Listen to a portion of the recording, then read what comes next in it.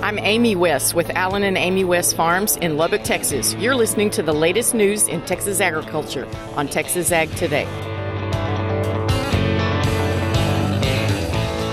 Welcome to Texas Ag Today, a daily look at the latest news in Texas agriculture. Texas Ag Today is produced by the Texas Farm Bureau Radio Network, with the largest farm news team in the Lone Star State. Now here's the host of Texas Ag Today, Kerry Martin. Hello, Texas. It's so great to have you along for another edition of Texas Ag Today. Why don't you jump on in with me and buckle up? Let's take a ride around the Lone Star State as we cover the most important industry in this greatest state in the nation, Texas agriculture. In the news today, thanks to our drought this year, there isn't a whole lot of cotton to harvest out in West Texas and the Panhandle. But on what little bit there is, cotton harvest is ahead of schedule. We'll have more on that coming up to kick off today's show.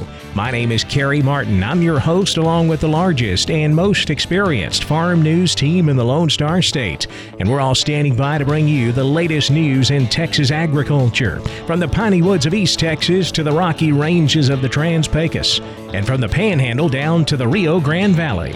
Tighter cattle supplies should create a very strong market situation for livestock producers.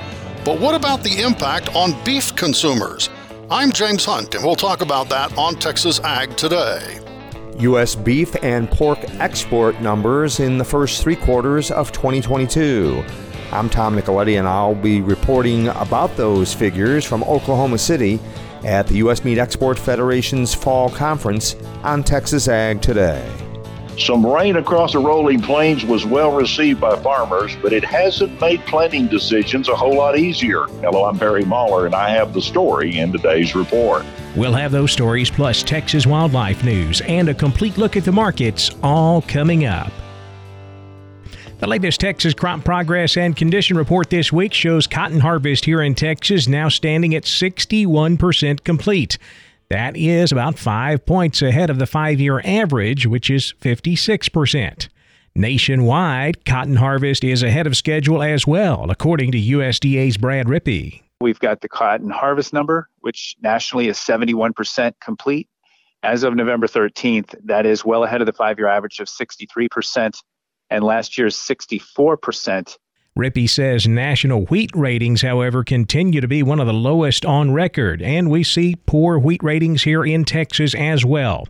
This week's report showing wheat now rated 18% good to excellent, 34% fair, and 48% of the wheat crop rated poor to very poor. That's just 1 point below last week's rating of 49% poor to very poor. Wheat planting now stands at 93% complete here in Texas. When it comes to corn harvest, the report shows we're all done this year, but that doesn't necessarily mean that all of the corn is harvested. Down in the Rio Grande Valley, they plant some double crop corn behind cotton, and Valley farmer Sam Simmons says that corn is coming along nicely. There's some corn that was planted after roughly around the same time cotton was harvested, maybe a little bit after, once people cleaned up the fields. We received a couple rains that really helped out. The stuff that's, maybe a month and a half from harvest, 2 months from harvest is looking really good. But we are dry. We could use some rains in our area. In fact, more than that, we could use some rains behind the dams along the river so that we have adequate water for next year. Simmons says at this point they have less moisture going into 2023 than they did a year ago. The cotton market has seen quite a rally recently, with prices going from the mid to lower 70s to the upper 80s.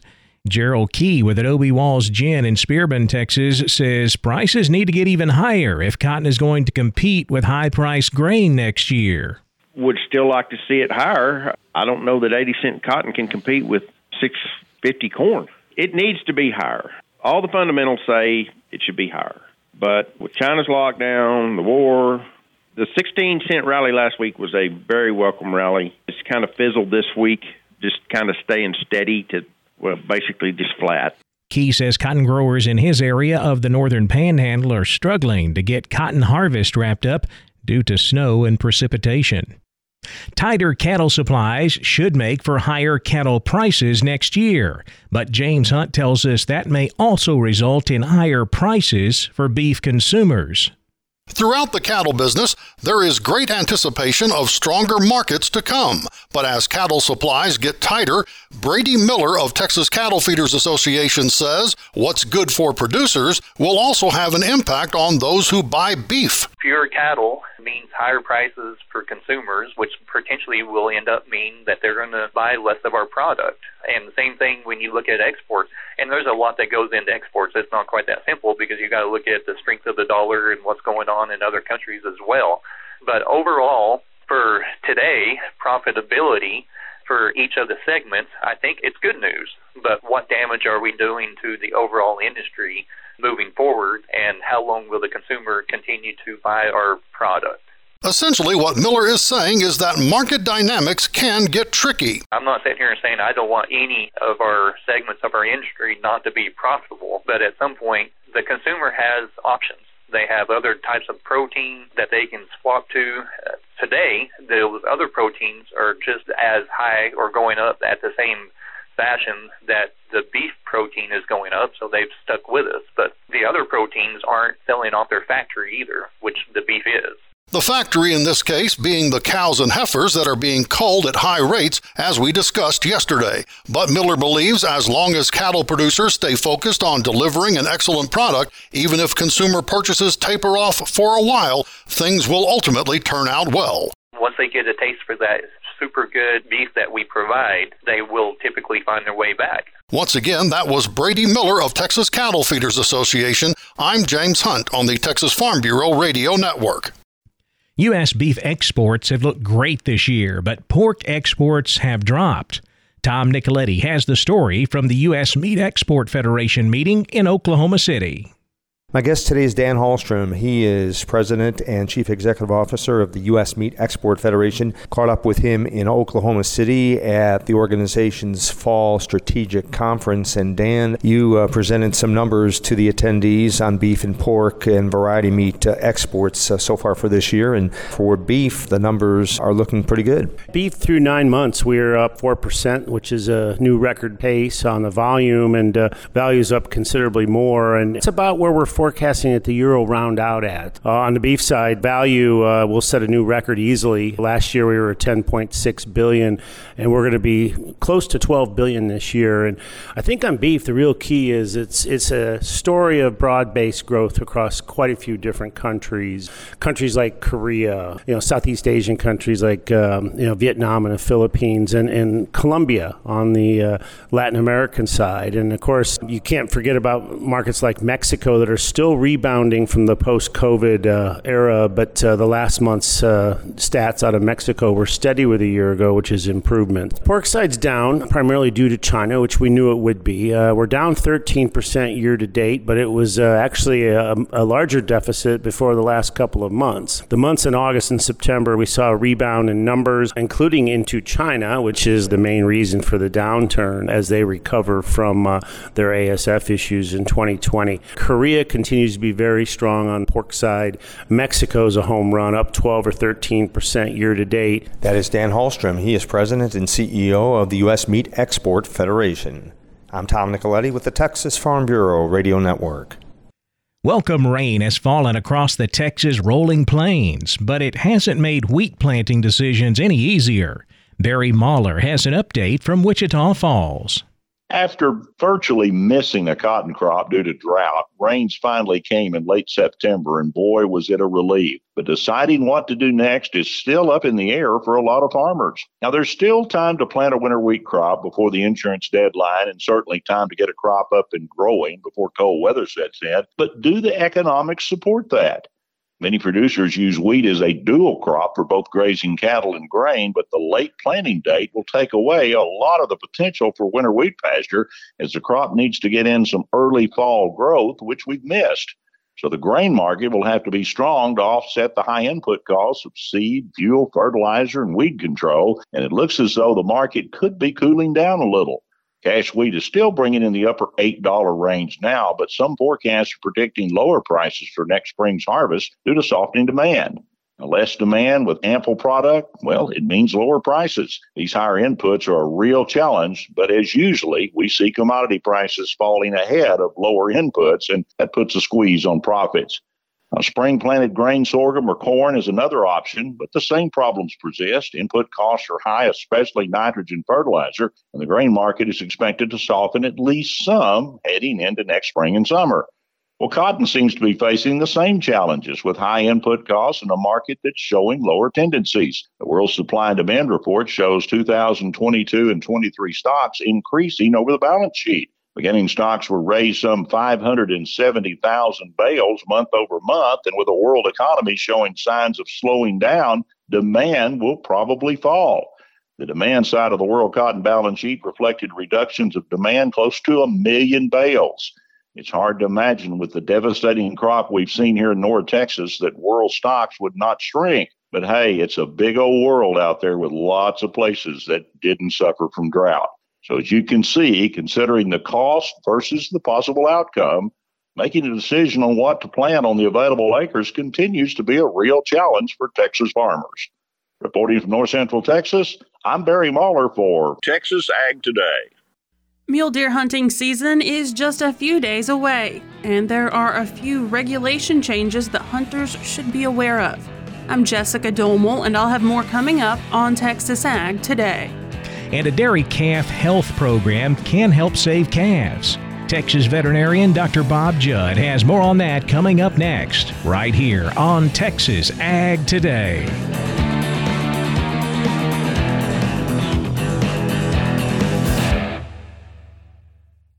Texas Farm Bureau has served farm families in rural Texas for nearly 90 years.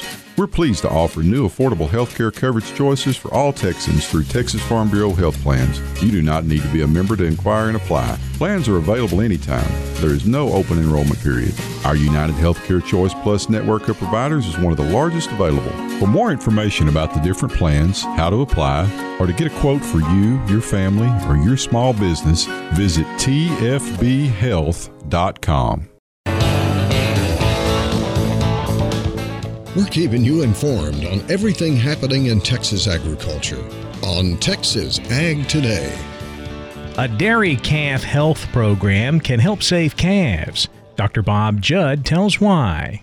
The main cause of calf death is pneumonia, as 7 to 22% of calves will develop pneumonia, and the calf health program centers around the use of lung ultrasound to detect lung disease due to an infection. Lung ultrasound is commonly used in horses to examine for fluid in and around the lungs, and is also used in small animals to check for congestive heart failure. So most veterinarians have ultrasound capabilities already, and your veterinarian can usually scan a calf's chest in about a minute. So the exam is quick, and a large amount of calves can be scanned in a short period of time. Getting your veterinarian involved in your calf program has other benefits as well, as they sometimes can see positive changes that could be made as an outside observer. Dr. Eric Rooker indicates that his clients are very pleased with the calf herd health program, and the veterinarian is better able to detect vaccine protocol drift, errors in feeding and management practices to prevent diarrheal diseases. Also, infected navels can be diagnosed and treated before the infection becomes so severe they cannot be treated, or before the infection can spread to the joints, causing a condition called joint ill, which is difficult to treat. The program has diagnosed hundreds of calves with subclinical pneumonia before they get too sick, so they can be treated in the early stages of the disease. This early treatment protocol reduced post-weaning cost and disease rates, increased higher survival to first calving rates when the heifers join the milking herd, and the herd tends to have more healthy animals overall. Dr. Rooker indicates that if you raise dairy calves, talk with your veterinarian about using lung ultrasound in a calf herd health program.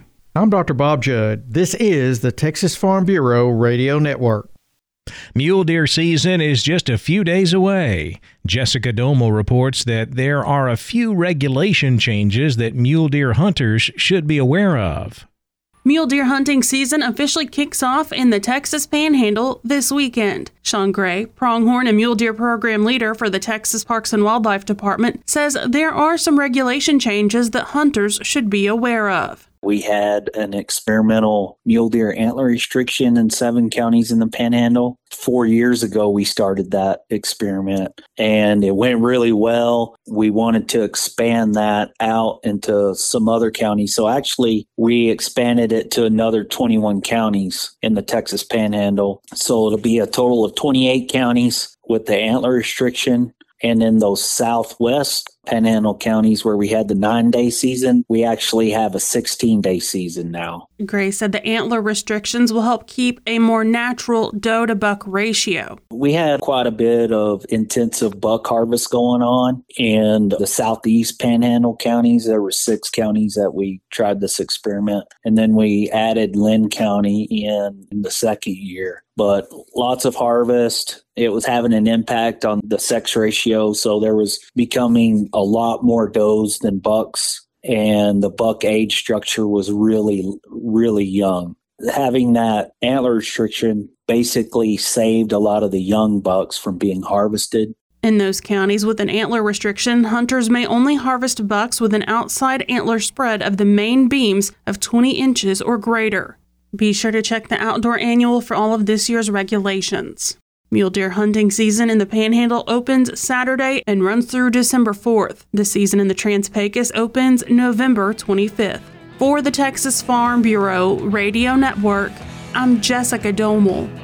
The cattle market ended higher on Wednesday while cotton and grains finished lower. We'll check out all of Wednesday's livestock, cotton, grain, energy, and financial markets coming up next. Keep it right here on Texas Ag Today.